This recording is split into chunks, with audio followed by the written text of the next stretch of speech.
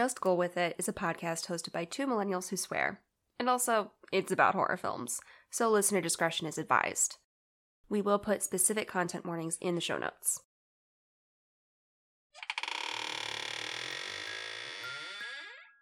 Boo!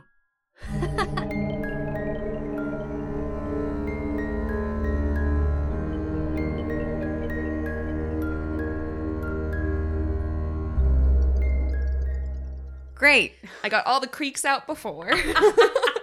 Didn't have to sneeze at all. It's going to Nope. come back, though. It is.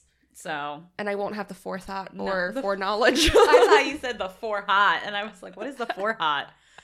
That's so for hot. Speaking of hot. Speaking of hot, honestly, though, Yeah. everyone in this movie was a looker. I At least, like, cute, you know? Like, they were all adorable. was very I'm ready. displeased upon looking at Billy and Ed. Those were the two who had just punchable faces because they played into that. But I just constantly was like, I'm gonna punch that fucker.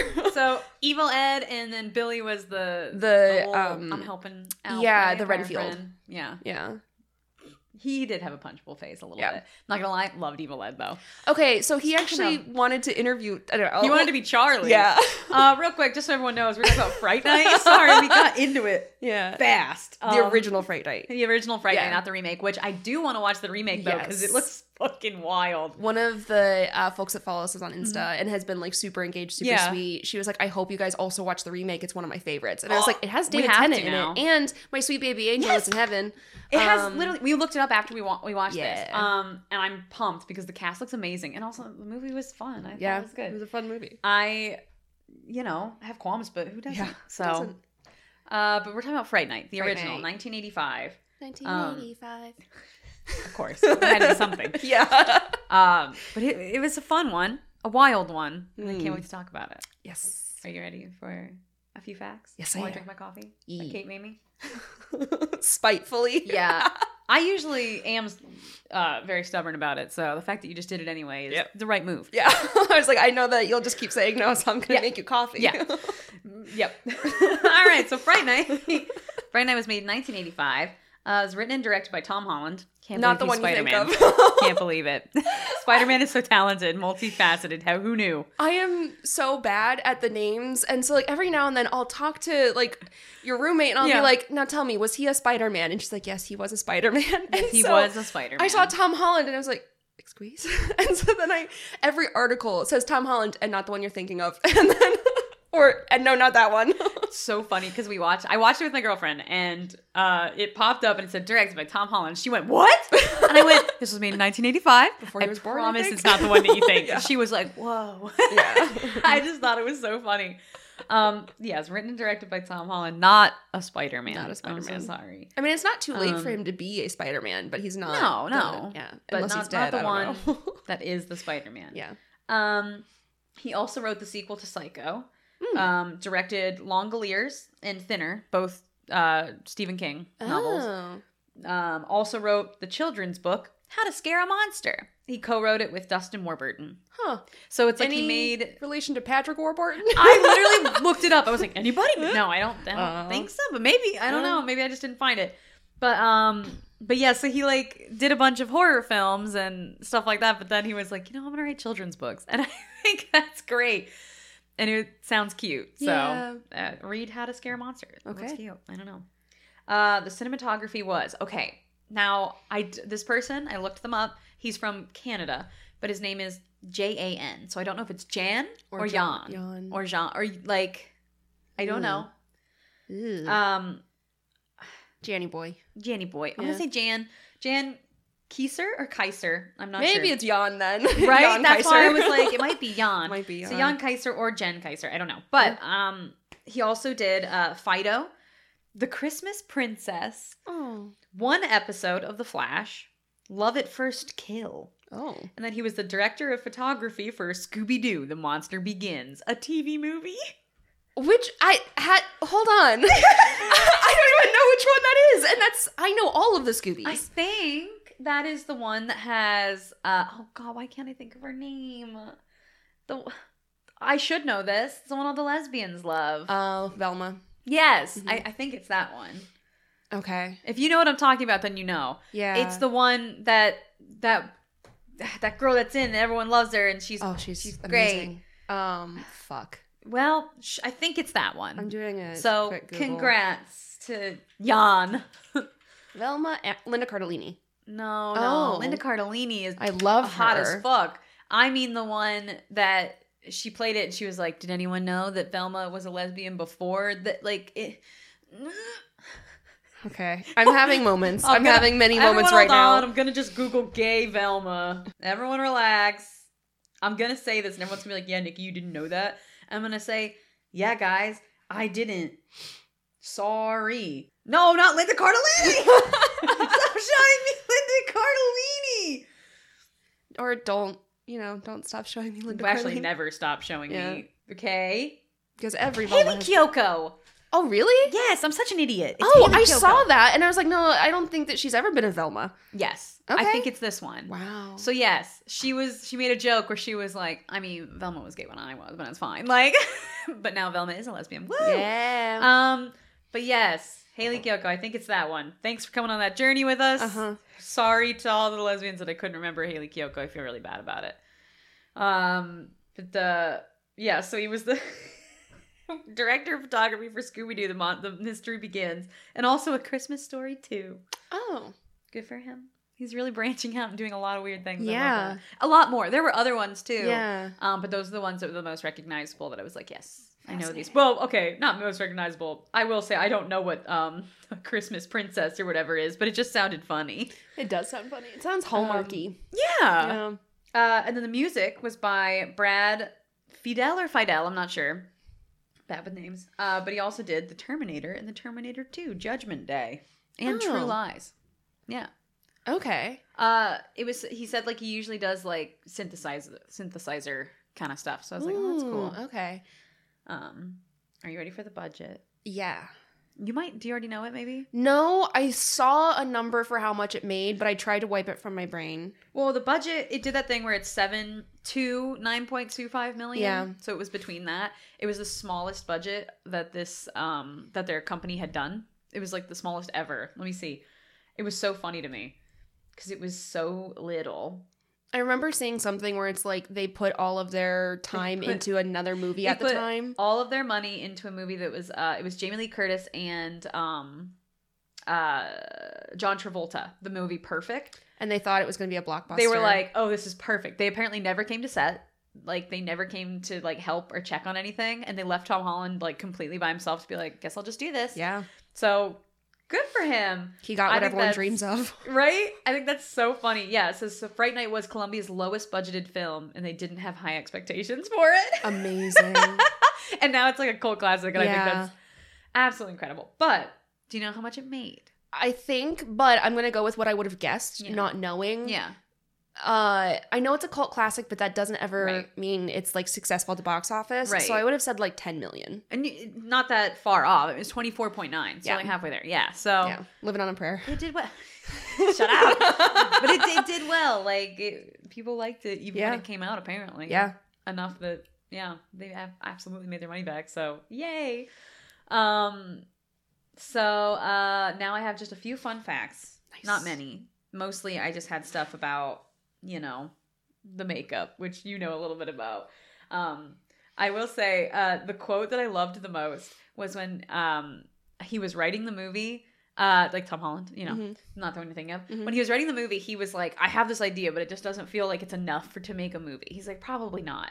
And then he was like, but like maybe. And then he was talking to somebody and he was like, I have this kid who thinks his neighbor is a vampire. Isn't that so funny? But how do I make it work? And they were like, oh, you should have like a Vincent Price character be the thing that helps him get the vampire and all that. And he described it as Charlie Brewster was the engine, but Peter Vincent is the heart. And I was like, that's so cute. That's precious. Because he was like, he's like, Charlie could have done everything. He's like, but it just wouldn't have worked if we didn't have that Vincent Price character. And I thought that was so cute. That is very heartwarming, but it also makes me concerned because what creation has a heart and an engine? And I'm like, is this like a Thomas the Tank Engine type situation? I'm worried. Are you not taking care of your car's heart? Oh fuck. You should be. Maybe that's why it wouldn't move last week. Yeah, I was like, you're supposed to check on it. It's like I didn't feed my owls. I didn't check on the owls. There's a duck now too. Yeah. Oh my! When have you been fed? Kate doesn't feed her plastic birds, and she's into a rage. But check your car's heart. Yeah. Okay. Your car heart. But yeah, so Charlie Brewster was the engine, but Peter Vincent was the heart. So cute. And obviously he's based on Vincent Price. Vincent Price, they did ask if he would play the character, but he was so done with being typecast in horror films that he actually said no. But later on, the guy who played Peter Vincent actually met Vincent Price at a party, and Vincent Price was like, I'm very honored that you did this, and you did such a good job, and like it was great. And he was like, that was good. That makes me so happy. Yeah, so it's not like he was mean or anything. He turned it down only because he was like, I can't do another horror film. Yeah. Yeah. But yeah. So now to get to the makeup. A disaster. A fun disaster. A fun disaster. Fun That for everyone us, has survived and been okay. They're good. Everyone's fine. So it was the head of visual effects was Richard Edlund. They had worked on Ghostbusters, and they worked, which was good for Fright Night because Ghostbusters had like some makeup issues, but it was also such a big budget. So now they knew how to do everything correctly with a smaller budget, and like they could do it fast and do it well because they had just worked on such a huge film that they were like, okay, yeah, like we could do this. So that was great. They made the mistakes when they had the funds to fix them. Right, That's good. exactly. So it says the most excruciating part of the makeup process for the cast was the contact lenses. I don't remember what movie we talked about before, but it also had contact lenses. It was probably another vampire flick because that's when they tend to do Salem's Lot, maybe? It may have been Salem's Lot because we talked about the fact that they had to wear them and they could only wear them for like 20 minutes. Yeah. I don't remember what movie, but I knew that was a thing. But the rest of this blew my mind. So they could only wear them for like 20 minutes.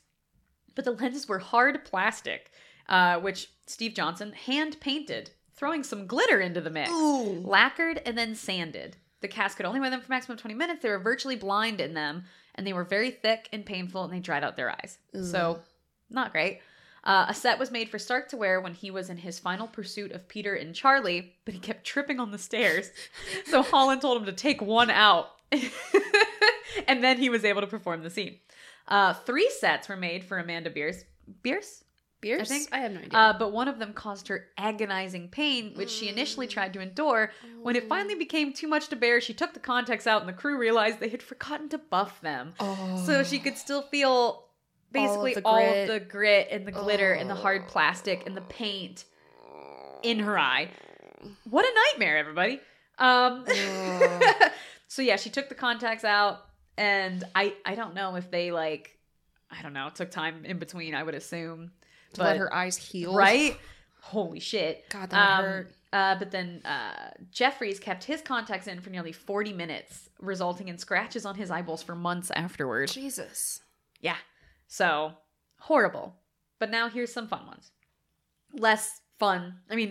More fun than the eyeball stuff. For the transformation sequences, they were in the chair for up to 8 hours, specifically Sarandon. So the guy who plays... Oh, God. What's the... Jerry. So the guy who plays Jerry... Prince Humperdinck. He was in the chair for 8 hours, and he was uncomfortable spending that long doing nothing. Mm-hmm. And since he had experience doing makeup, he was like, well, can I just help? So he would like help stipple and stuff when he was in the chair. And he said that Sarandon has often joked that the rubber fingers caused him difficulties whenever he had to urinate. So costume supervisor Mort Schwartz constantly offered to help him. And I said to Maury, thank you, no, I'll just use a coat hanger.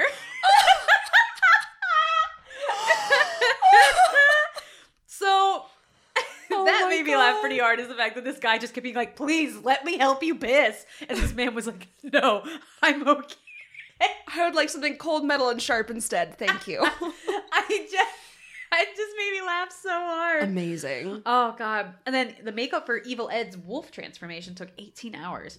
Holy shit. God. So while he had the wolf head on, the crew began pouring what they thought was, what is methacellulose? Okay. Into his mouth to create the illusion of saliva. But when Jeffries began to complain about the taste, Mark Brian Wilson realized they had been using prosthetic adhesive, which was gluing his mouth shut. No. Oh my god. Literally, that's the fact. And then there's no, but don't worry, he's good. Oh my god. That's a nightmare. God, that's awful. Oh my god. So they were just pouring stuff down his mouth and he was like, that tastes bad. And also my mouth won't open. And they were just like, no worries. Later on the set, see, this is why we label. Just someone like angrily holding things up. Oh my god. I hadn't read that one yet. So God. that was fun for both of us. But yeah, so those are some fun makeup facts. Some fun. So fun. now.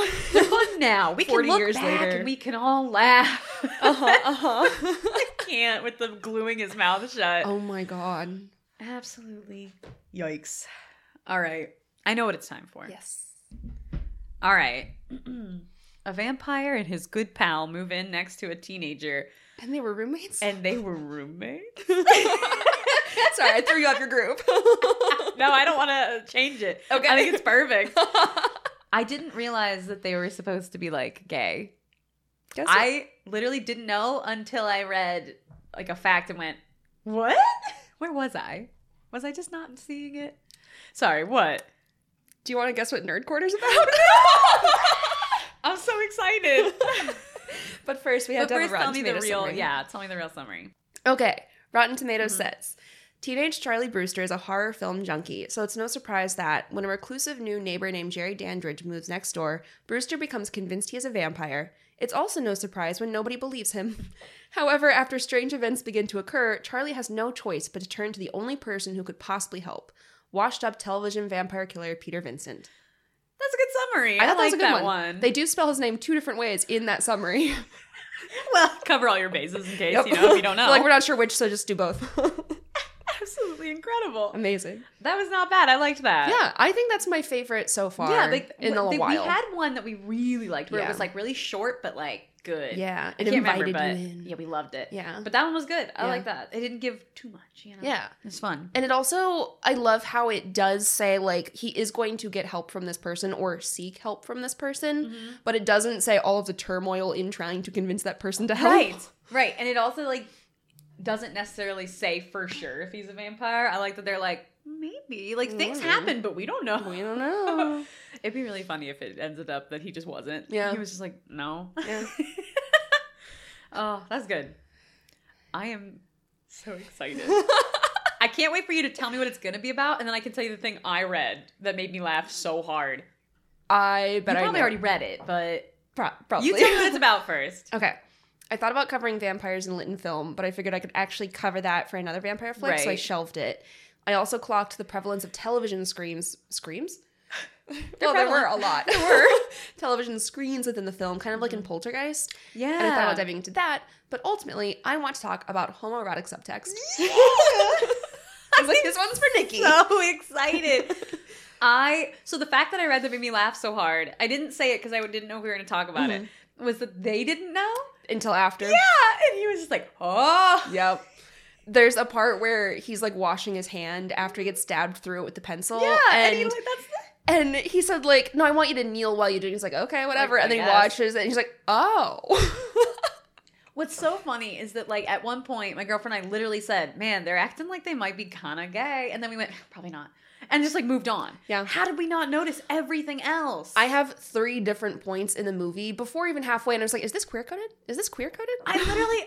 I don't know how I missed it. Well, it's got a rewatch bonus for me just because Yeah. I can't believe I didn't clock how gay it was. Yeah. It's embarrassing. Very gay. Yeah. Well, we're going to talk about can't that, wait. so. We'll start off with some good definitions. Yes. What is subtext? So, direct quote, subtext is the implied, unspoken meaning of something in a story. Although subtext is frequently thought to be a solely empirical device, it's actually both created and observed. For example, a writer plants an implied hidden meaning into a story. That is from Studio Binder, and I have another description from No Film School. Quote, subtext is the content of an idea or feeling that is not highlighted explicitly by the characters, but is implicit or becomes understood by the viewer as the story unfolds. It's what people are really talking about when they're actually speaking about something else. So why do we use subtext? Lots of reasons. So it's a nuanced way of establishing a thematic core or thread. It's generally more compelling to communicate these themes than characters looking at each other and saying, well, I guess we have to adapt to a changing world or we'll become irrelevant. When that was apparently the subtext in Toy Story 3. I don't know, I didn't watch it. Regardless. It's not as effective to have like chunky dialogue spell out the underlying theme, and it's not as satisfying if like as a viewer you want to be kind of seeing puzzle pieces and putting them together. Yeah. I think we talked about this with like Show Don't Tell. Yeah. And it's basically like the viewer wants to be challenged, like the audience wants to have to work a little bit. Right. And so having subtext is a way of making them work for it instead of just having people look at each other and say like, I think there's sexual tension between us. And you're like, yes. Yep. Incredible. So subtext is a way of showing and inviting in as opposed to everything being stated very explicitly. Mm-hmm. There can also be romantic and or sexual subtext to ramp up the tension or tell a story that wouldn't be released by a studio if it were more explicitly shown. Right. Like in the Hays Code era, you wouldn't depict queer folks on screen. Right. Hello, queer subtext. Speaking of, have you ever seen Fried Green Tomatoes? Yeah, the lesbians? Yeah. Yeah. Did you know that the food fight? Yeah, supposed to be very sexual. Yeah. They were just like, well, there's a sex scene like in the book, but we can't do that. They'll have a food fight. Mm-hmm. Okay. Mm-hmm. I remember telling one of my friends, I was like, yeah, that's like based off like a lesbian story. And she was like, how? And I was like, well, the food fight, obviously. And she's like, wait, what? How? Even without that, I'd be like, no, they're gay. Mm-hmm. Okay. Yep. But yeah, sorry, that's what it reminded me of. Yeah. I need to rewatch that because I haven't seen it in the last decade. It's so good. Okay. So subtext can also help people navigate or take advantage of socio-political tensions. Yeah. So are you trying to do something subversive but need it to pass under the radar of censors? Do you want to make a statement while still being able to deflect any attacks by saying it's never explicitly said, and if you read into it, that's on you, boo. Right. So subtext can help you do that. Being like, who, me? Say that? What? I wouldn't, but... No, but maybe. There's more to subtext than that. But I just want to look a nice little primer to get us started. Now we're going to add in an adjective.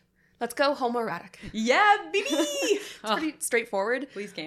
It's an adjective, and it's defined as, quote, of concerning or arousing sexual desire for a person of one's own sex. Thank you, dictionary.com. Thanks, dictionary. Yep. There's some concerns I have with the definition. Just overall, I think it's too simplistic, and it doesn't really recognize the differences between sex and gender. Yeah. And it's just like, homoerotic feels kind of like a dated word. Yeah. Where it's it now only reaches a very narrow section. I feel like the only times I hear it are like jokingly. Yeah. Like, you know? Yeah.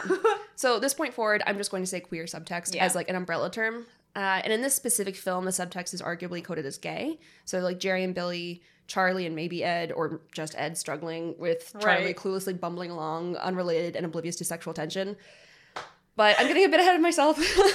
Why would we be looking at queer subtext in this film specifically? Well, it came out in 1985. And God, we've talked about the 80s so much. We fucking love the 80s. We fucking love the 80s. And this is when I've been thinking about maybe doing some context compilations. Yeah. Where it's like, hey, do you want a quick background for this time period or slashers or a trope? But for now, to respect both folks that have not listened to any previous episodes and folks that have listened to every ding ding one, I'm going to do a quick summary of some shit from the 80s. Bad. And to talk about... It was rough. To talk about the 80s, I have to first talk about the 70s, of course. Oh. Yeah. So the 70s were fraught with cultural, political, and global tensions. These all overlap, of course, but I want to make it clear how many different things were stressing people out or creating friction in societies. So we had the tail end of the radical and counterculture movements. The Watergate scandal, the Vietnam War, oil embargoes, and alarmingly high inflation. Wild how much we got to talk about Watergate. Yeah. Because of The Omen. Yeah. Right? I was like, why do I know more about Watergate than I ever have in my life? Because we watched The Omen. Yep. You know how it goes. Obviously. If the 60s were characterized by idealism, the 70s could be said to be a feeling of falling back to earth.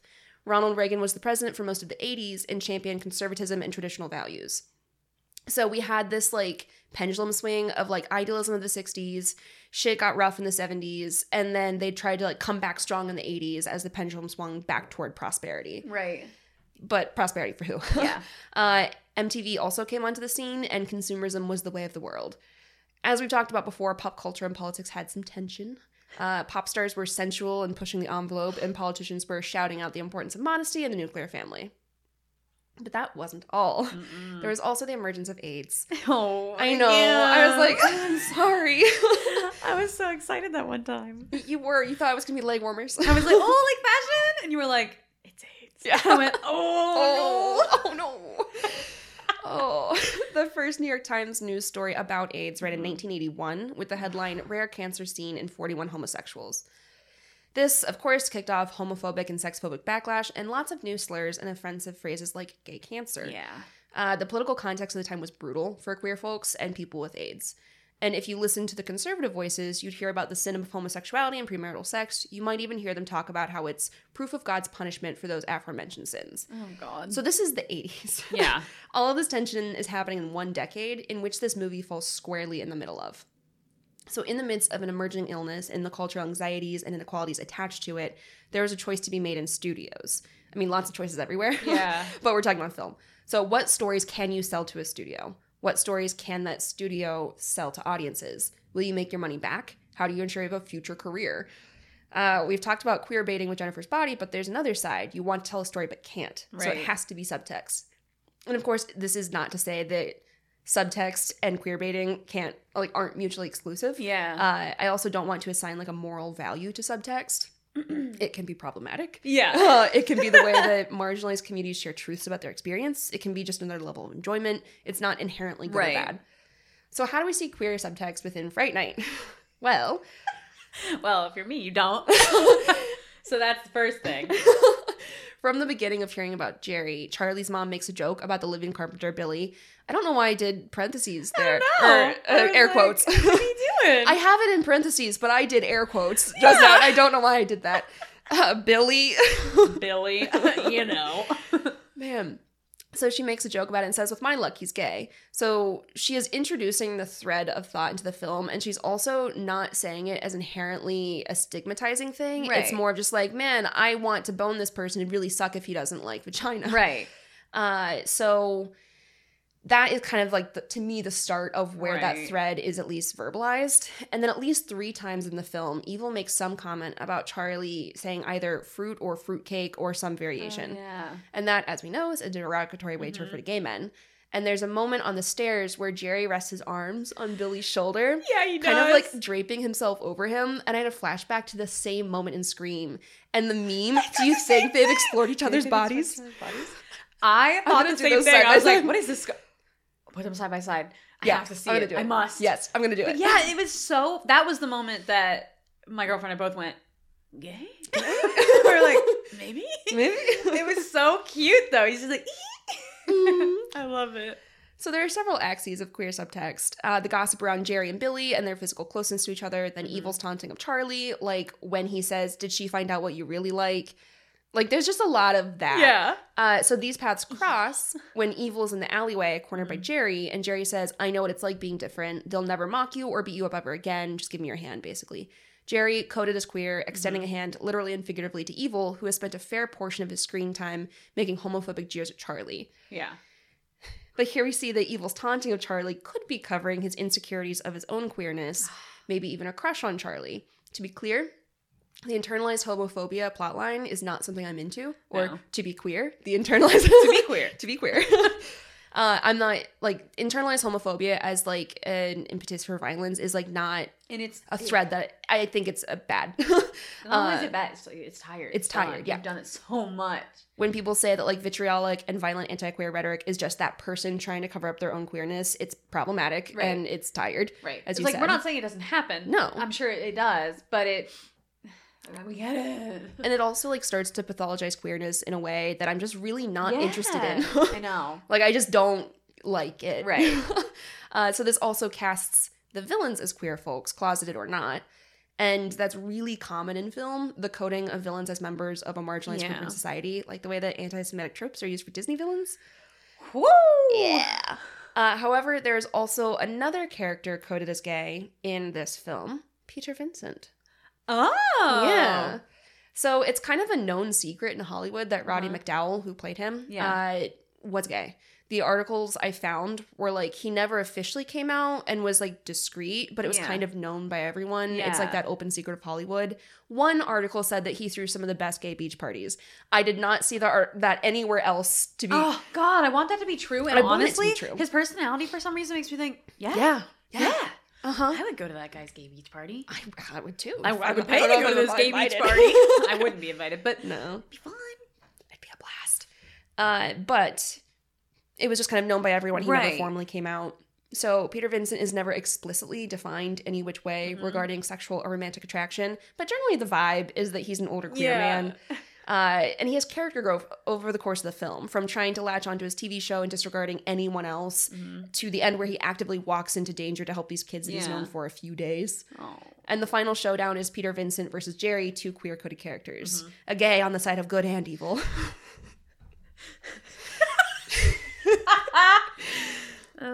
So for the 80s, this was groundbreaking. Yeah. To even hint at a queer couple at all was considered progressive, even if most of the queer folks in the movie lean toward chaotic evil. Right. This is obviously not the only film in the 80s to have hefty queer subtext. Hello, Lost Boys? Is that the 90s? I don't know when Lost Boys is. No, I think that is... Okay. If it's not 80s, it's definitely early 90s. Yeah, but I think because it's I thought 80s. based on the hair and the makeup, it had to be 80s. Pretty sure. Yeah, I haven't seen it. I've been wanting to. Gay!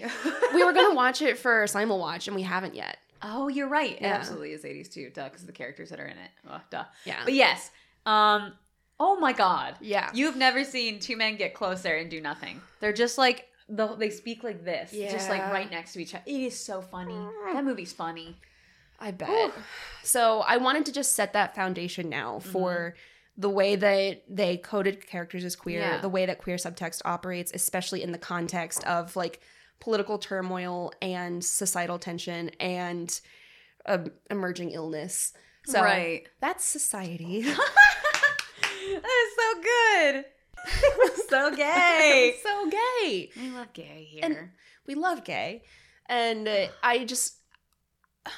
I could go through like scene by scene and say like, all these things. One of the funniest things that was not actually intended by the writer and happened was Sarandon, the guy that plays Jerry. Yeah. He was like, well, see, he's a vampire, so he would have a lot of fruit bat DNA. Lots of bats eat fruit, and so that's why he always had fruit. But I wondered why he always had an apple. But he didn't know that there was queer coding, and then the director wasn't the one that made the fruit decision, and so then it just compounded. And he's so fucking funny. Okay, not only is that funny on the whole like subtext thing, Yeah. but that's also just funny in general to be like, The fruit oh, he's a bat? fruit bat, and he's just like, apples, and I'm like, but you drink blood. He said it was a palate cleanser after the blood. Okay, that's so fucking funny. I know. I can't wait to talk about this. man. Okay, let me first say, so like, I watched this movie, I can't remember what day, but I watched it like Wednesday or something, right? And my girlfriend came over and she was like, okay, well, I'm going to stay over, fix your car. My car is broken. And then she was like, I know you have to watch that movie. I'm just going to play my game because I don't like scary movies. And I was like, that's fair. hardly scary. So, and I told her, I was like, it's not really scary. And she goes, I know, but I don't like gore or anything like that. And she's like, I'll play my game. I'm like, whatever. So I turn it on and she's like kind of like looking and she's like, that's kind of good. And then she like just kept watching and I went, you can play your game if you want. She's like, I will. She watched the entire movie, never even opened her game. And she was just like, oh, that movie was good. And I was like, I told you. Yes. I was like, I know you're going to like this. I told her it was like a classic 80s horror comedy type thing. And she was like, it might be good. Yeah, she loved it. Yep. She was literally looking stuff up. You know her. Yeah. When she can't watch a horror movie, she likes to look up the synopsis so she can know what it's about without having to be scared. Yeah. So she was already doing that during and looking up facts. And then she was looking up the actors. And then she wouldn't stop. It was all night. She was like, did you know this? Did you know this? Amazing. She was looking up sequels. She was pumped. So Can't wait till she's on The Mummy. right? So I loved it and it was great and we had a fun time and watching it with someone was very fun. We always talk about watching a movie by yourself and then with someone and the difference. Yes. And I was like, it was weird watching it with someone Yeah. and like, I don't know, getting to enjoy it. And I was like, this one's fun. Yes. So I recommend it. But are you ready for some notes? I didn't Yes. take like too many, but I loved it. Mine were vaguely unhinged. As Yeah, they mine were have- just like, what? Mine are like one word stuff because I was just like, cool. I also forgot that his name was Brewster, like his last name. Oh, yeah. And then I went, Evil says, oh, you're so cool, Brewster. What does that even mean? And then I went, it's his last name. It was too far. I couldn't do it. Also, I don't know what she shoves in his face at the restaurant when she's... Sloppy Joe.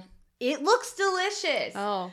That's what I wrote. I had the opposite emotion, but I also hate sloppy joes. See, that's like my favorite. Oh no, they've always repulsed me. Elmer even said, she goes, I think that's a sloppy joe. And I went, I want it. Maybe it was just hungry. It looks like it had mustard on it, which doesn't make sense to me. Have you ever seen it's called a garbage plate? Have you ever heard of that? It's a thing in New York, specifically. I think specifically like a part of New York, or maybe New Jersey. But either way, it's called garbage plate, where it's basically like sloppy joe on bread with like a burger and a hot dog and ketchup and mustard and like, yeah, it's why it's called a garbage plate. Huh. If you ever watched Jenna Marbles one time, did a video about her boyfriend making her favorite meal, which is a garbage plate. Amazing. And they made her a vegan one, and she's like, it's horrible. Like, I love that. So that's what it looked like to me. Okay. But it looks delicious, and I wanted it. Charlie is a cutie. Amy is also a cutie. I loved everybody. Everyone that popped up, I was like, this is a little cutie. Amy also looks like she's 30. I think the actress was 27 at the time. So she was older. Yeah. And I was like, as soon as she was there, I was like, you can put her in like pigtails and overalls all you want, but she is much older than that actor. I will say, though, it's kind of nice that they made her a little older, knowing that she had to be with... When the dance scene came up, I was like, dear God, if there was ever a minor cast in that role, I would have rioted. Exactly. And that's why I was like, I just want to say, from the standpoint of this being from the 80s. Yes. And thinking about shows now, that's honestly pretty impressive. Yeah. Because we still have shows. Like, Never Have I Ever, it's a show on Netflix. The main girl is genuinely 17 or 18 years old. And her love interest, that he is also in high school, supposed to be her age, he's played by someone who's 29. Ooh. And that's like a thing that just still happens. I don't like that. Yeah, it happens pretty constantly. Like, that's just normal. The guys are always whatever age they want to be, and the girls are always the age they're supposed to be. And I don't want it to sound like, oh, she's old, she's gross. To me, it was weird because she's making out with a child. Right. Dude, how old was he? I don't know how old he might have actually been 18, but like the way that they look, I was just like, I can tell that there is an age gap here. Right. She definitely looked older. But like, now having watched it and knowing all the scenes that she does with Jerry, pretty great that they made her older, and I'm very happy for it, because honestly, usually they don't care. Yeah, I was very happy when William Ragsdale. He was born in 1961, so he was 24. Okay. Oh, he was much older. Okay, he was older than I thought he was. So I rescind the feeling, but I was just like, is this a moment where they have like someone that's twice the age of a teenager playing that role? So clearly that was a thing that they just had going on, that all the teenagers seemed to be played by like adults. But that's good though. Yeah, right, where they all look like they were in their 40s. Yeah. But I was pleasantly surprised with how old everybody was, because it still happens today, where they'll be like, this character is 16 and the guy is like 45, and you're like, oh. So good on you, Tom Holland, and the casting director. Like, thank God. Yes.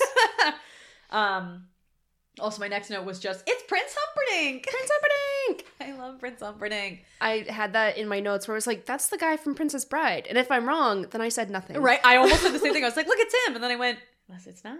And I already said it so confidently that I was like, oh my God. I need you to tell me if I'm way off base on something. Peter Vincent looks like an old Matt Smith. Oh my God. Thank you. Yeah, no, he does. Okay, because I had moments I was like, Matt Smith definitely has a very distinct face.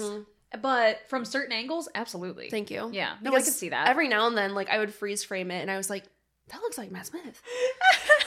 No, I get that. Absolutely. Also, to get to lighting, because, my phone just, there we go. My phone turned off, and I was like, but I need those. They had a lot of, like, really good red lighting, but not, like, overly red. So I'm trying to think. So, like, when we had American Werewolf in London, it would be very, like, specific red items. And then in some movies, it would just be, like, straight up red. This was just, like, a nice hint every now and then, like a haze. And I was like, oh, that's so nice. It was, like, sinister, but still, you know, your little normal downtown diner, like when they were in the diner and stuff. And, like, they would just have little hints. And I'd be like, oh, that's good. I just thought it was so nice. And it was very subtle. Their lighting was great. It was either very subtle and natural or so extreme, and I loved it. I loved it so much. I wrote, who is this evil guy? He's so strange. And that's a fair assessment, I think. Uh-huh. I did love him though. You hated him. I hated him so much. I loved how weird he was. Like, I mean this in like an acting standpoint. Yeah. That guy's a freak. Like, he was so good at just being like, like... When he was vamping out on the bed and said, dinner is in the oven, I was like, okay, I think that was masterful. Like, I think his scene was, like, unhinged in a great way. But when he was a human, he pissed me off to no end. Yeah, when he was a human, he was, like, so weird. And, like, we kept saying, we're like, this guy is just so weird. But then he becomes a vampire...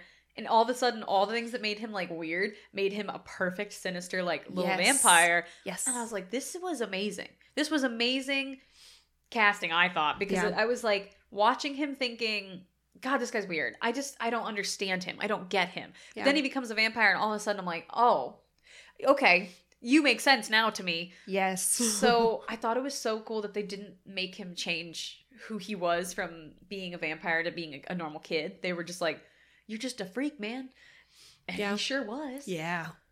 Oh, his mouth was huge, which made it so perfect. Like, I will say, I don't usually, this is one thing I feel like we don't often get to talk about, but the casting in this was so good. Yeah. Everybody was perfect. Yeah.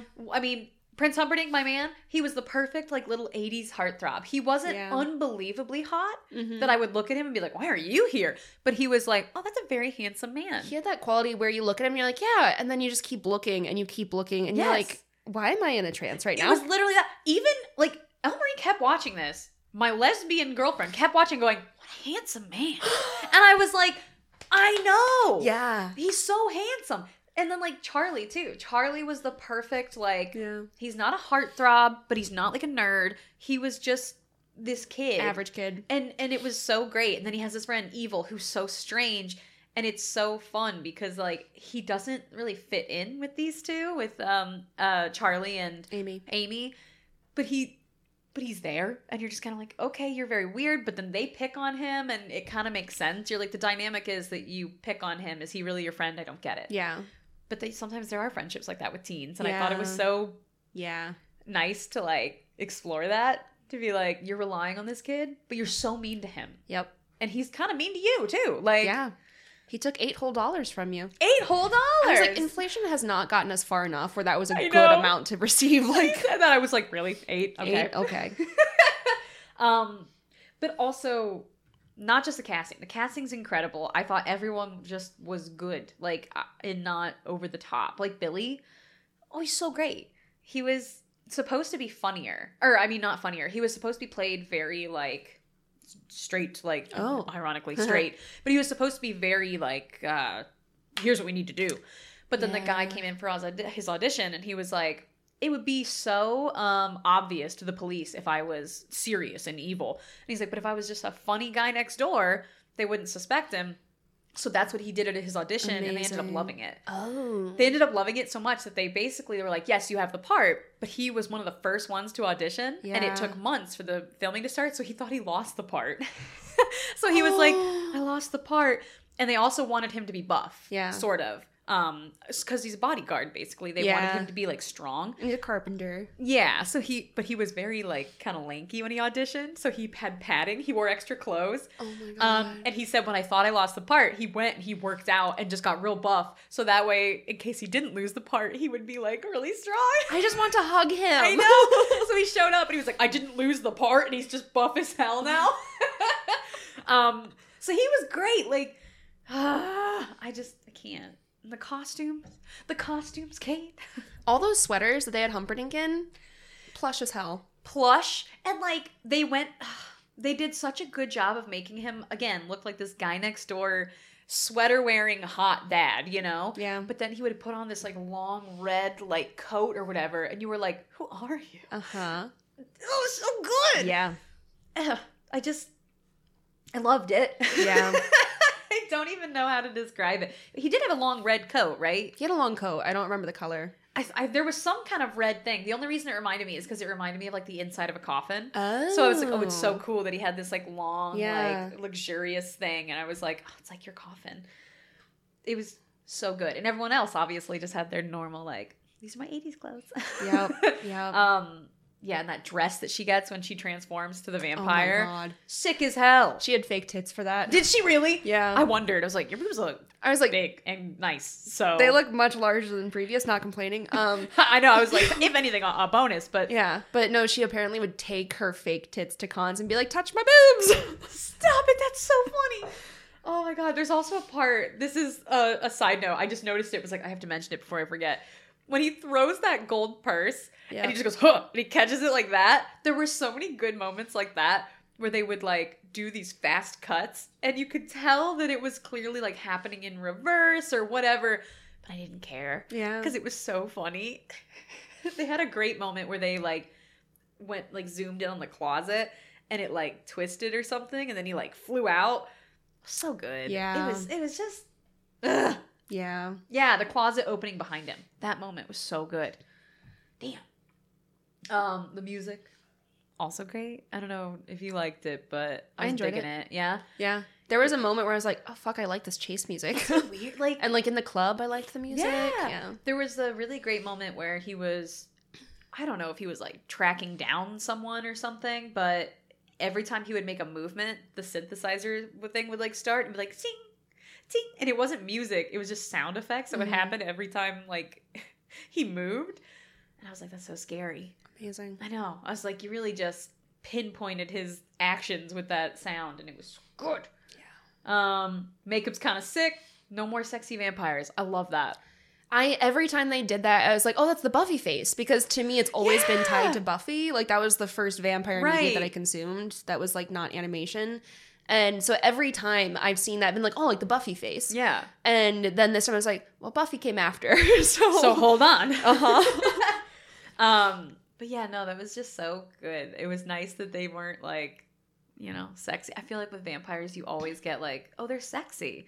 I've been watching a lot of Supernatural. So the vampires in that are just overly like, we're so sexy. Mm-hmm. And this, they were like grotesque, wild monsters. Having trouble talking around their fangs. Yeah, Evil's mouth was so full of teeth. It wasn't just the two fangs. It was like a mouth full of teeth. Uh-huh. And then he transforms into a wolf. And you're like, what the fuck is that? Amazing.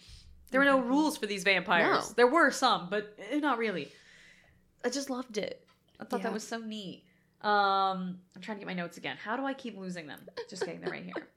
The zoom in on the window when he was on the phone is so good. Did you remember that? Yes. When he's like talking on the phone or something and he's like, everything's okay. And it just like zooms in on the window and he's on the phone too. Like, is it though? Yep. That made me laugh. This movie has incredible zoom ins. Yeah. Some things do it cheesy, but some did it so right. And this one did. There's like a POV where Jerry's like running on the roof and then he's a bat and then like it jiggles down and I'm like, ooh. It was so good. He does another one where he's like getting defeated, right? And he's like turning into a bat so he can like get away. And you see him like fly around and then all of a sudden he's in the shadows and you can't see what's happening and then a bat comes out instead. And it was so good. Loved it. This movie had so many silhouettes as well, which was so good and interesting. Yeah. It reminded me of like Nosferatu. I haven't seen it yet. I don't know if that was supposed to be like a callback to like classic vampire films, but in a lot of the vampire films, you know, Nosferatu, that famous picture with the shadow. Yeah. Just reminded me of that. He would show up and you would just see Jerry's outline with these like sick lights behind him. Oh, it would happen so often. I was like, yeah, absolutely. Yeah. Keep doing that. That's mostly it. I just was obsessed with the cast and the lighting and just the way it was acted.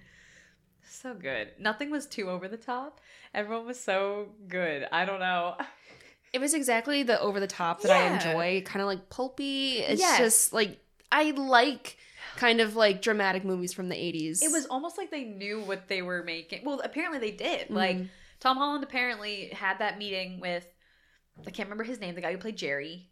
Sarandon. Yeah, so he had a meeting with him because he was like, this is a first-time director. I don't know him. I want to get a feel for this movie before I say yes. Mm-hmm. And apparently when they sat down, Tom Holland had every scene ready. He knew how he wanted to film it. He knew word for word what would happen, beat for beat. And he described it to Sarandon and he went, it's ready to be made. He was like, you could make this right now. So that's why he said yes. Amazing. He had absolute faith in him. And he was like, you know what you want to make? And I'm ready. That makes me so happy. Me too. Like, that's why I think it's so good. There was never confusion. There was never like, oh, maybe we should make it more like this. Like, it was just, he knew it was going to be funny, and he knew it was going to be, I don't know, great. Love it. Just love it. Yeah. My notes. Yeah, I'm ready. My first one is, that's the squeakiest kiss I ever did hear. And it was like, it was that. Because it's, yes. Because it's when they're watching the Vincent Price or the Peter Vincent. The entire time I had just already filled in Vincent Price. And so instead of Peter Vincent, I would write VP for Vincent Price, but that's not. But it's fair enough. I mean, it's based on him and Peter Cushing, apparently. Yes, Don't know who Peter Cushing is. But another horror guy, yeah. But it's when they're watching like the old movie while they're making out. But I was like, that is the squeakiest kiss that ever existed. So squeaky that when I was watching it, I kept leaning over and going, I bet it's going to be him like kissing a poster or kissing something that's like, I thought they were going to make him a nerd. Yeah. Because nothing had happened yet. So I was like, oh, I bet they're going to make him this nerd who can't get girls because he's always watching horror movies. Kissing a basketball. Yeah. And then when there was a real human woman, I went, wait, what? I was like, why you kiss like that? Yep. There was a podcast I was listening to, and I think it was Hey Riddle Riddle, and I think it was JPC that said it.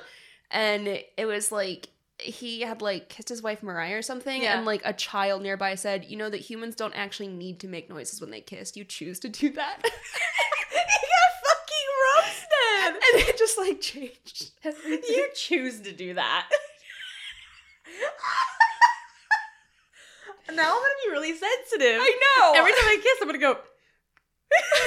Like, is that quiet enough? If I've misattributed that where I heard that, I apologize. But like, it changed my life when I heard it, and I was like, oh shit. It freaks me out when there isn't noise though. One time she kissed my head like on the side, and it was so silent that I was like, I felt that, but nothing happened. It was like, Kate can see it. You guys couldn't, but it was truly just a mouth going.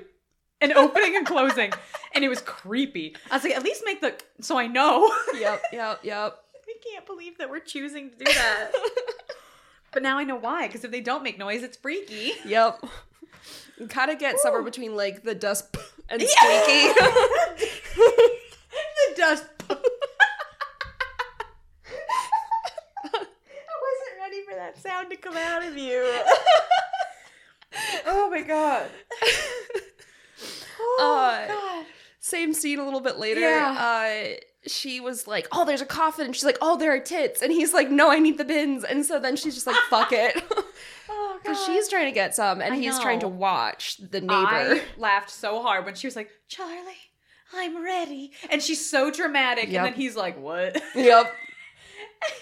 She was so prepared. Yep.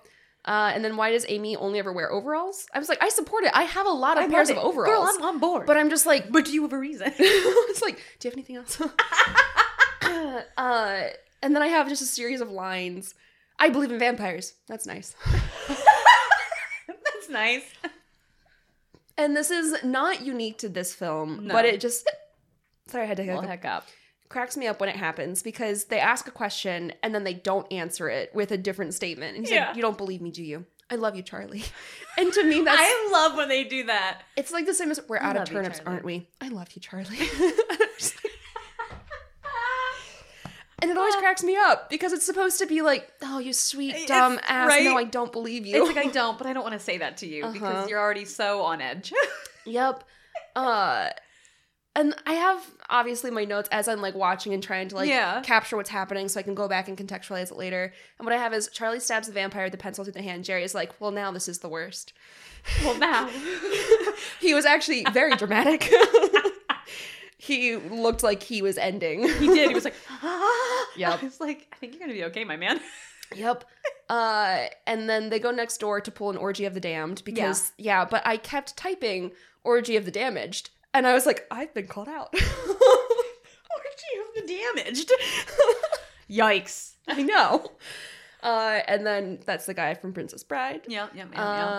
Let's see. Jerry makes too much eye contact with the minor and then kisses her hand. It's like, I hate this. He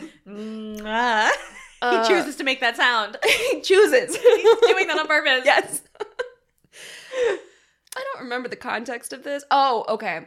It's when They do the drinking of holy water, but it's not really holy water. And then Charlie's like, but wait. And my note is, Charlie is like, make him touch my pocket cross. Do it.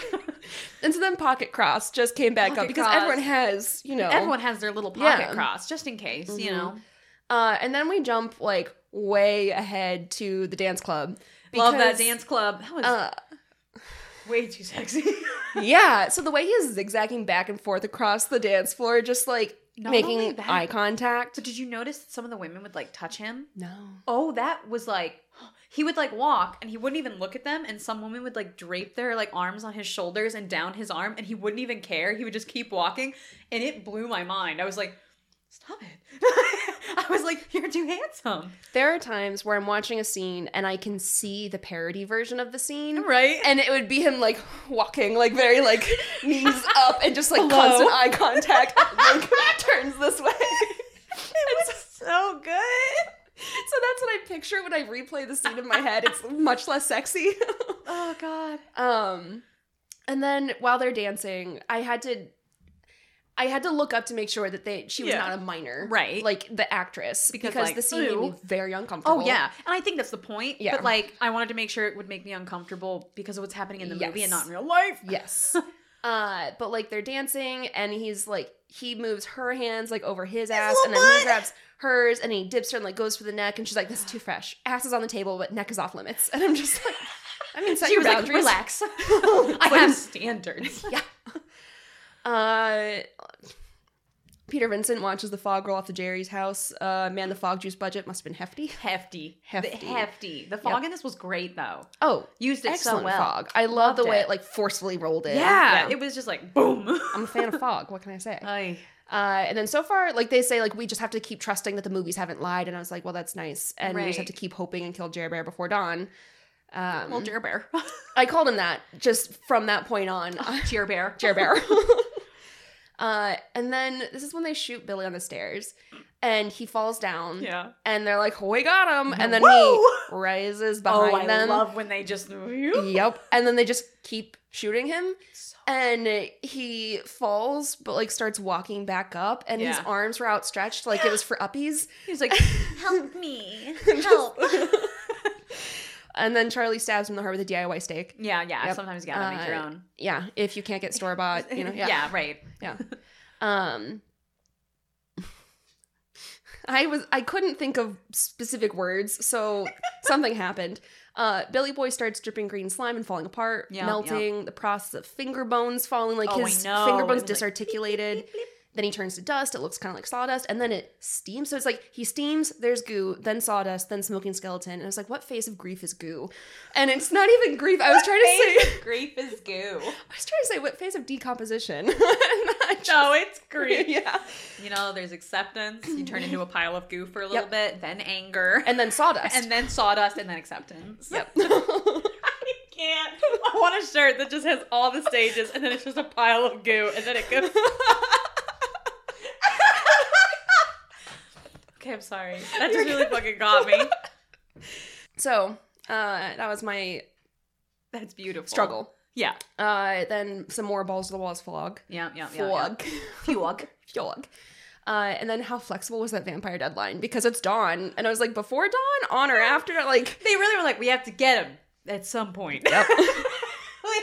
And I was like, how flexible is your timetable? Because, like, it might be too late for Amy. Right? But, yeah. And I had a moment where it's, like, when she's, like, early vampire. Yeah. And it's just like, oh, that's a super easy Halloween costume. Like, white gown, wig, some fangs. And then she, like, monsters out with her face. It was, like, maybe not the easy costume that I assumed. Maybe it's tough now. Maybe it's harder than I thought it would be. We've made it harder.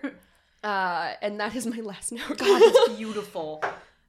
Oh my God, those were good. Thank you. Your notes are always just so fucking beautiful. Mine are always like one word because I have to focus and I'm like, I wish I could write more. And then you're over here like, what stage of grief is good?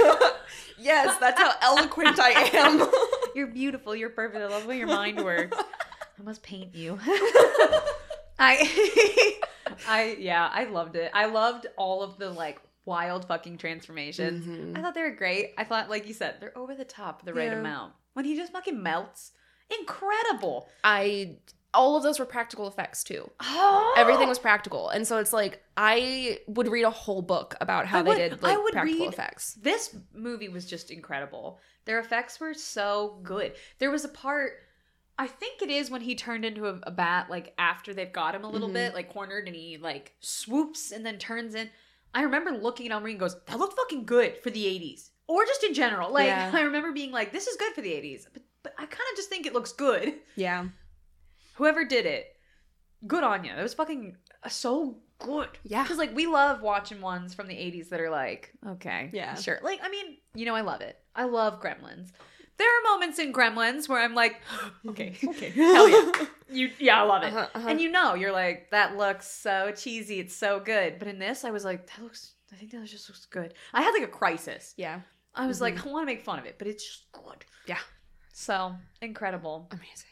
I think that's all my notes, honestly. Yeah. I just loved casting, the lighting, the everything. I mean, yes, the qualms with a lot of stuff, but also I think in the notes I read, he did specifically want the storyline to be him hitting on like a minor. Yeah. And he was like, I wanted that uncomfortable, like... Yeah. He's like, it villainizes him even more, and not just because he's a vampire. Like, that sucks. Yeah.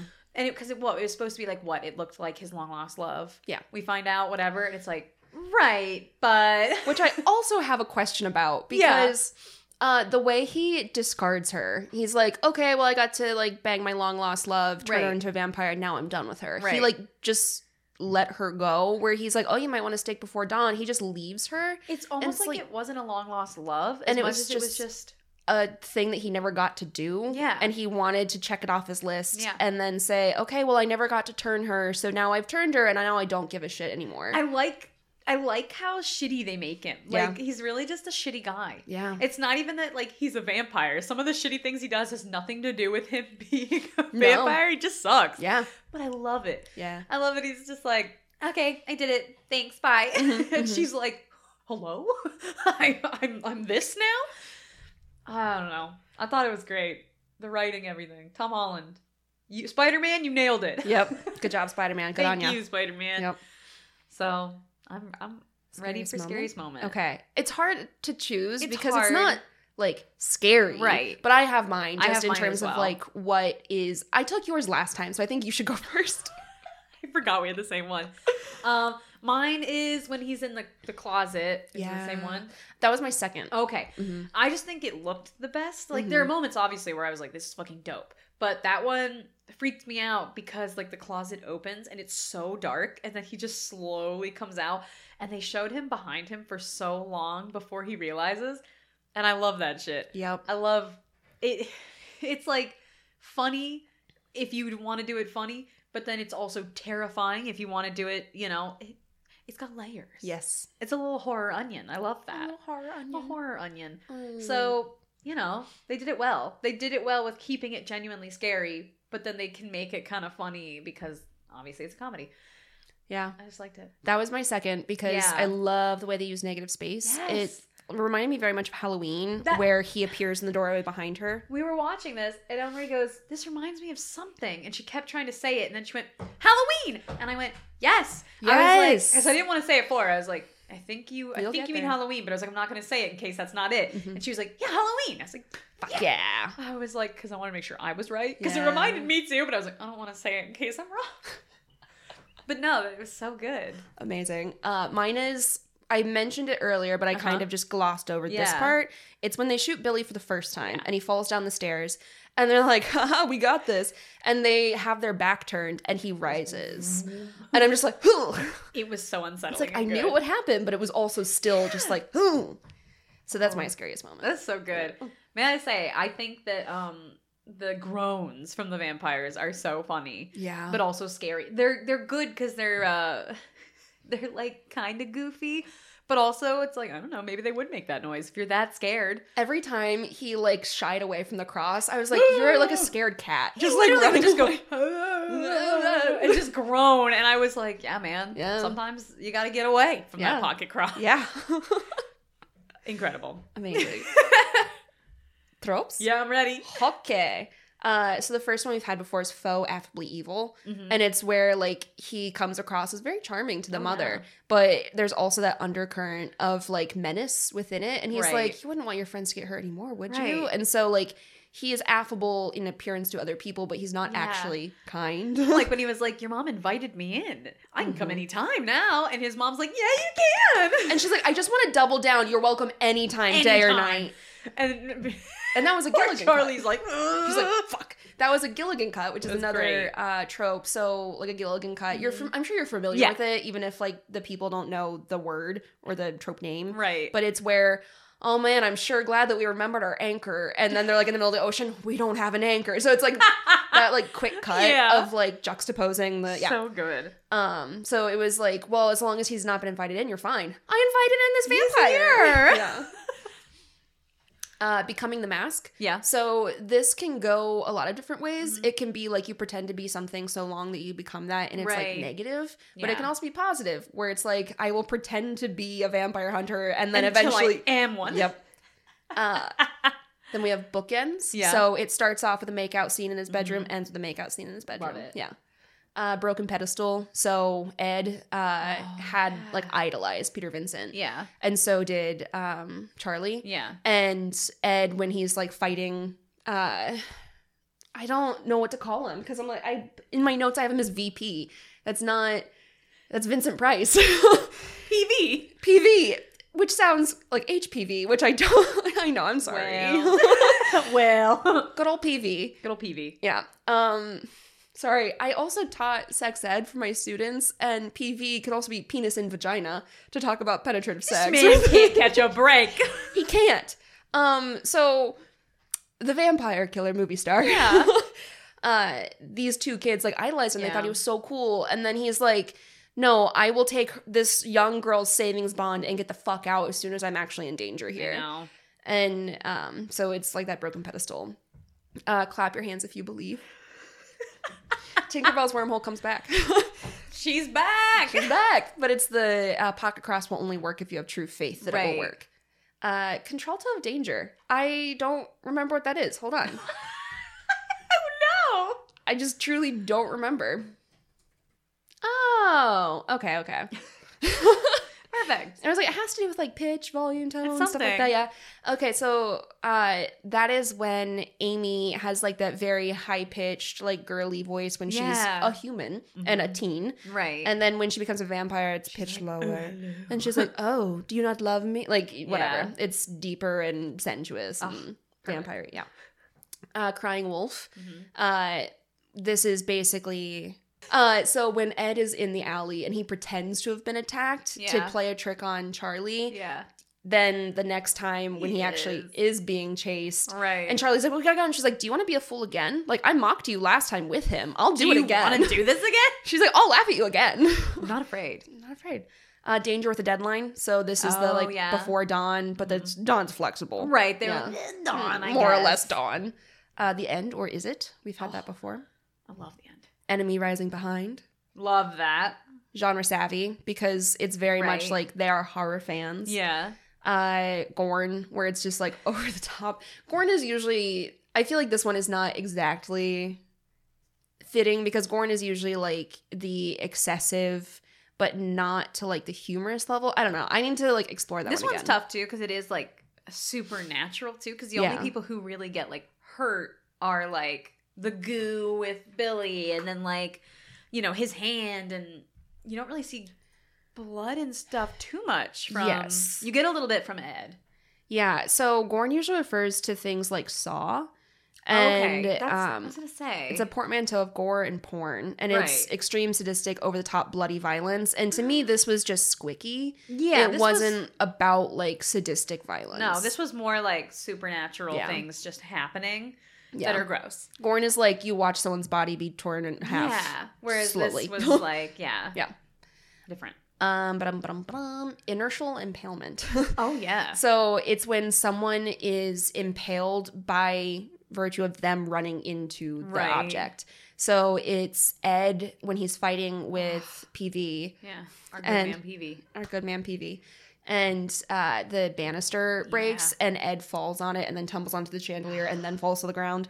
And it also happened in Tucker and Dale versus Evil. Yeah. When the kid runs into the branch. Like, yeah. oh no. Yeah. That's a so good one. it's a pretty common trope. Right. Yeah. Can be a lot in comedy, like horror comedies. Yeah. Named after somebody famous. Right. Good old PV. Neck lift. That's when you lift someone by their neck. Yep. Police are useless. Love it. And then I have just a series that are like very classic vampire tropes Yeah. or like often pulled into vampire tropes. The first one is what I wanted to save kind of for a later nerd corner. And it's Does This Remind You of Anything? Okay. And so that can be used sometimes to allude to like sexual assault or like some sort of very dark thing, but they're not going to show that. So Right. then they'll have something to be like, this is a violation of this sort. Yeah. So in this case, it was basically alluding to like, this is a queer kid and he is mocked and he's closeted and like he is, you know, tormented by society. Right. And in this case, it's just like he's a little fucking weirdo and like I can make sure they'll never prick on you again because you'll be a vampire. Right. But Does This Remind You of Anything can also be a lot deeper than even that with vampires because the history of how vampires have been portrayed and arisen out of like lore and like literature and stuff, they can also be representing like violation of bodily autonomy. Yeah. It can be about disease. Like there are just a lot of ways that vampires can be utilized and like express different types of anxieties. And so vampires are ripe for that. Right. Lots of symbolism here. And then game face, that's the Buffy face. Yeah. So they put on their game face. I love that. Glowing eyes of doom. Love it. Yep. Must be invited. Love that too. Pivotal wake up. And that's when they go from 0 to 90. Just immediately. Yeah. Reincarnation romance. Oh, yeah. Okay. The Renfield. Right. And the Renfield, for anyone that's not like super hip on vampire stuff, the Renfield is the usually human counterpart and like helper to the vampire. Who's Right. like, don't worry, I'll bring you victims. And then vampires are sex gods. Yeah. That's the last one. I Yeah. mean, come on. Yeah. So Yes, like what's up? just absolutely packed with tropes. And so many of them were like self-aware because it's like they are kids that love horror films. Right. And they're relying on horror films to let them survive this like real life Right. experience. So they're just a lot of tropes, but Right. those are my favorites. Those are great. Thank you. Dang, I love it. But yeah, I liked it so much. Qualms, obviously. I mean, Yeah. it's from the 80s. Yeah. So, yeah, I mean, it was still good. I would say my biggest qualm was that, like, it was a minor. Yeah. But that's also the point of it. And Yeah. the fact that the actors are older makes me feel so much better Yeah. about it. Because I'm like, you can make that a plot point as long as The actors were safe. actors are safe and not actually having to go through that. Yeah. Because a lot of a lot of movies just don't. Yeah. So I will say, good on that, Yeah. at least. I think before, like, okay, lots of places. There was a lot of the derogatory terms Yeah. for like queerness, and I was like, I hate that. Right. But then, like, as it went, I was like, this is queer coded. Oh, okay. I Yeah. still don't like it, Right. but I understand that it's not the director like having this Not- character be his it's- mouthpiece. right. It's like, okay, this is the character acting out in Yeah. this way to do this thing. It's more plot driven. Like it's meant to be Yeah. part of the story instead of just bullshit that's being thrown in because at the time it's cool to say that. Yeah. Like in Jennifer's Body where she Ugh. like says really horrible like homophobic Yeah. things and it has absolutely nothing to do with anything. Yeah. It's not even really that much about her character. No. Whereas this was like, these are your characters. This makes sense. Like we talked about, it's a tired trope. It's annoying, but it's part of the story. It wasn't like a cheap shot to like a marginalized group. It was Yeah. about the plot and like the that characters. was part of it. So Yeah. I was like, okay. Yeah.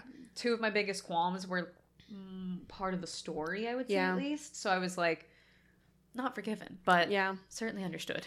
I think my outstanding qualm, like the Yeah. biggest one, is Charlie at the beginning, where he and Amy are like making out. That part pissed me off. And he keeps feeling her up, and she said stop, and he keeps feeling her. And she's like, I said stop, and then he's Right. like, what? We're never gonna have sex. Right. We've been going together for so long, and I was like, no. That part pissed me off. I remember in the beginning, and I was like, oh, Charlie. And then he's like, I'm sorry. And I'm like, too little, too late, Charlie. Too late. And then she said, well, it's my fault too. And I was like, Oh. don't let her say that Elmer because said it's the not same her thing. fault. Elmer's like, no, it's not. It's not her fault. No. We were so. That's why I was so happy she becomes a vampire and gets to, almost kill him. Yeah. Because I was like, you go, girl. Just a little girl bit. power. I was like, you can do it. Yeah. So, Yeah. But yeah, so, and everyone's white. I mean, Oh, yeah. Right? Yeah. I think. Except the cop. Yeah, well. Yeah. Which is like immediately like what murdered or. Oh, and the Not bouncers murdered, who are attacked. Yeah. And bodily harmed. Yeah. Yeah. Yeah. So, there's that one. So, lots of whiteness. Yeah. So, movie's not free of sin. No. I will say I'm pleasantly surprised with how old the actors are. Yeah. I keep coming back to it, but I'm truly baffled. Yeah. It's the fact that it still happens today. I'm like, wow. Yeah. Good job, 1985. And I want to formally apologize for my complaining about her age in the beginning. She does look much older, but that's like... Because to me, it was only weird because he looked young. And she looked... But he was actually only 3 years younger than her, like the actor. Right. And so now I'm like, okay, now is this internalized misogyny of me saying, like, women must look young? And so now I have to unpack that. I will say, too, though, like, in the 80s... the style that women had back then did age them. Like, the hair and everything. We look at that now, and it's a very, like, mom hairstyle. Yeah. But, like, in the 80s, that was just hip and cool. Yeah. So, that also was not helping. So, because I remember looking at her hair and going, what's going on here? But then when she has her long hair, I'm like, oh, yeah. Yeah. But, so, but yeah. Yeah. I also can't tell ages, so. No, I cannot. I'm so bad at it. I simply refuse at this point to try. My roommate makes fun of me because I'll say, like, oh, this person's probably like this. And she'll be like, you are like 2 decades off. Yeah. And I'll be like, what? I can't just do it. Kind of default to everyone is my age plus or minus 3 years Same. unless proven otherwise. Literally same. And, like, I really can't tell. Nope. It's weird. I don't try anymore. No. Because it's I get made embarrassing fun for of. everyone. Yeah. Everyone's like, No one has a fun time. You and I would probably agree then on things. So yeah. that's good. Yeah. Did you understand the context of the video that I sent you after I sent it to you? Yes. With his butt? Yeah. He's like, It's so dumb. But basically, in the scene where Ed and Peter Vincent. Yeah, our boy. Our boy. Not VP. Sorry. PV. PV. My bad. Not vice president. Sorry. Where now there's a fully nude Ed on the ground, tastefully away from the camera. So you see... Didn't clock a dick. Didn't clock a dick, no. Not like an American Werewolf in London. No. And PV pulls the stake out of his chest, and Ed's body kind of like moves with the stake being pulled out. He's supposed to be dead. Like in that moment, our assumption is that he's dead. But as he turns, his butt clenches. I was like, it shouldn't if he is dead. And so I sent it to you. I love that thinking about it now. You're kind of like, was that our hint? At the end, you hear Ed laugh, and his eyes glow, which is such a good moment. Yeah. And his laugh is so good and iconic. Yep. You're so cool, Brewster. You're so cool, Brewster. And I'm like, oh my God, I love you. Yeah. But his butt clenches, and I'm like, maybe that was supposed to be a clue. Maybe it was the director was like, clench your butt. And he was like, yeah. It's subtle. They're going to love this. I kept being like, He's Nick, he's like, I feel so creepy, but I need you to look at this. He sent it to me, and the little thumbnail was just his butt, and I was like, Kate, what is this? I know. So that was great. Now I have a new rating scale. It is undead butt clenches. Oh, okay. Because it was going to be pocket cross. Pocket cross. Pocket cross or undead butt clench. I can't say it. I keep going undead butt clench. Bunt. Undead butt clenches. That should be a new thing for newscasters to do to warm up. Yeah. Undead butt clenches. She sells seashells. Undead butt clenches. It's hard. Okay. What are you feeling? What are you feeling? No. What are you feeling? Trust your butt clench. What? What do you like? I feel like I'm being led towards the bunt clench. That was a low blow. I like them both. Okay. A pocket cross saves the day. Yeah. A butt clench leads you to it's sequel bait. It's sequel bait. Okay, undead butt clench. We gotta. Yeah. All right. I've got mine. I think. I think I have mine. I'm having a hard time. I think I just have to follow my heart. Okay. And I'm ready. I'm ready. It's okay. I'm sorry The if I only didn't reason count down. I skipped counting down, and I It's okay. apologize. The only reason I went so... Oh, should I go first? Yes. I went high, guys. I gave it a full 5. Yeah. But listen, hear me out. It was just so fun. And I will say, I got to watch it with someone else. So that has influenced it a little bit. Okay, I'm going to tell you why mine was lower Okay. initially, because it goes along with that. Yeah, because like I got to watch it with someone else. We had such a fun time watching it, and it just surprised us, I think, because I wasn't expecting it to be so funny and so self-aware. Like, it's very aware, and I also getting to read that he knew what he wanted and from the very beginning and was like, I know what I want to do. Mm-hmm. And they really took a chance on him too, because like he hadn't directed anything before. Yeah.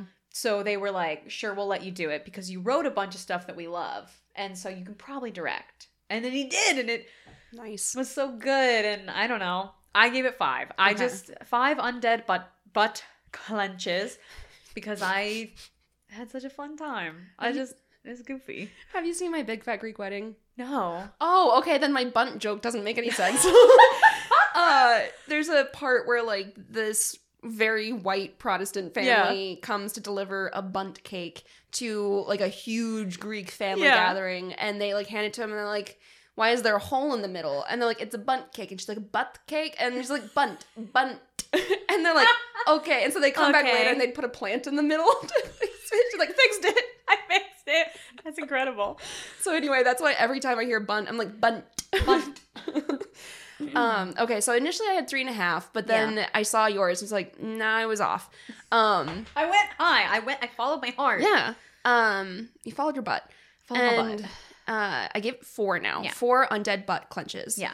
Because I watched it alone, and there were a few times when I wrote in my notes, really, we're only a third of the way through? Because it felt like it was longer. It or did. like the prolonged chase fight. Yeah. It went on a while. It does. And so it's like, I feel like this pacing would be more fun if I was watching with someone. yes. And so to me, like, I can definitely see it being like a hoot and a half watching with someone else, because Absolutely. I enjoyed the shit out of this movie. Yeah. But sometimes I felt like it was long, even though it ran less than an hour and a half, or like right around an hour and a half, for maybe. I think it's Might be an hour 40, but an it's hour 40, I think. okay. I knew it was like plus or minus 10 Yeah. on the So it's 90. not like it's overly long, but yeah, like it's one of those movies where, I mean, the plot is gotta get him. So there's gonna be a lot of just chasing and trying to catch him, and I don't know. But having someone in between to be like, oh, that was so funny, and you can kind of talk during it. It just made it fun. Yeah. So it's like one that I'll definitely watch again, like Yeah. with another person. highly recommend Yeah. it. It was just a blast, and we don't usually get to watch these with people. Yeah. So this was like a little treat. Yeah. Because I wasn't going to. She wasn't going to watch it. Yeah. But then it was so intriguing. It was so goofy from the very beginning that she was like, I'll watch it. Yeah. Nice. And so this is also just a ringing endorsement. If you don't like horror movies, Oh, yeah. watch it. Because Yeah. she hates them. I just want to say, she does not like them at all. And she had a blast. Like, she's Amazing. already like, can we watch the remake? Can we watch the sequel? And I was like, hell yeah. So, good one. Okay. Exciting. So that's Yeah. a total of 9 undead butt clenches. Yeah. Nice, that's good. Sore. It's good for your glutes. Yeah, I was like, Yeah. goodness. Even undead. Gotta exercise those glutes. Always. Yep. So that wraps up our discussion. I think so. All right.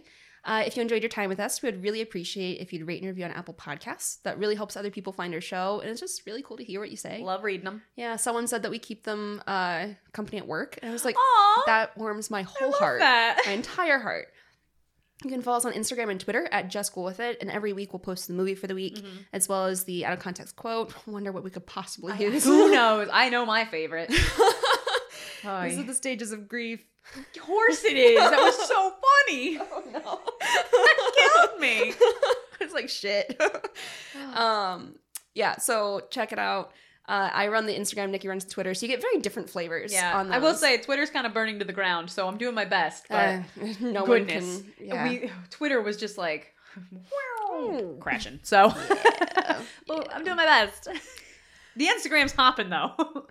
It's good stuff. I'm doing my best. It's better. You can also check out our extended show notes on our website. I feel like I said show nights. You can check out So ours. you said notes. You said Okay. notes. Okay. And if not, then you're wrong and I did. Yeah, exactly. Yeah. You can check them out on our website, justcoolwithitpod.com, or maybe even take a look at our Patreon at patreon.com/justcoolwithit. This was a patron pick. This was a patron pick. This was the one where you did like the random number thing. Yeah. So this was fun. We have a huge long list of movies, and I just had them pick numbers. I was like, all right, everyone pick just a random number. First 4 people to respond, I'll choose those. And then we did and had them vote. And they chose some great ones. It was like 2 movies with the word night in them, and then 2 with like siblings in them. Yep. And we were like, weird. 2x night, 2x sibling. Yeah. So, Yeah. and it was great. And like, then they got to vote. And it was movies that we probably wouldn't have picked. No. And they were really different from each other. Yeah. Because usually we try to be like, okay, so we're doing this theme. We'll try to choose this movie. And instead we were like, whatever. Fuck it. So they picked it. Thank you. This one was great, by I the loved way. it. We had so much fun. Oh, so happy. Yeah. And if you join our Patreon, you can help us do that in the future. Yeah. Or you can watch Nikki play Alien Isolation. I'm doing good.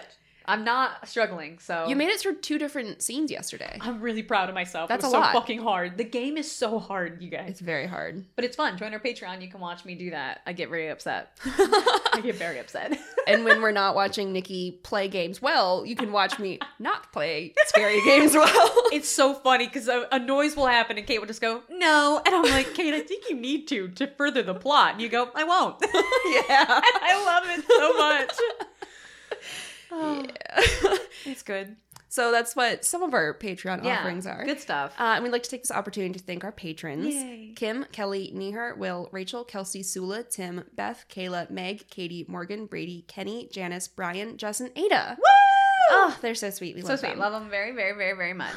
The intro and outro music was created by Anthony Roccazella. The cover art is by our very own Nikki Solomon. You're so cool, Brewster. No! I'm gonna start saying that, Kate. The way you looked at me, I was like, what's I she was gonna like, say? I'm ready. And I wanted to do it in his voice, but then I was like, I might scare her. I was gonna be like, you're so cool, Brewster.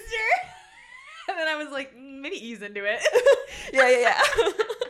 Test the waters. Oh, just gotta dip my toe into the Brewster. You never dip your toe into the Brewster. You shouldn't. There's one thing you gotta know about Brewster. One thing you gotta know about Brewster. I can't.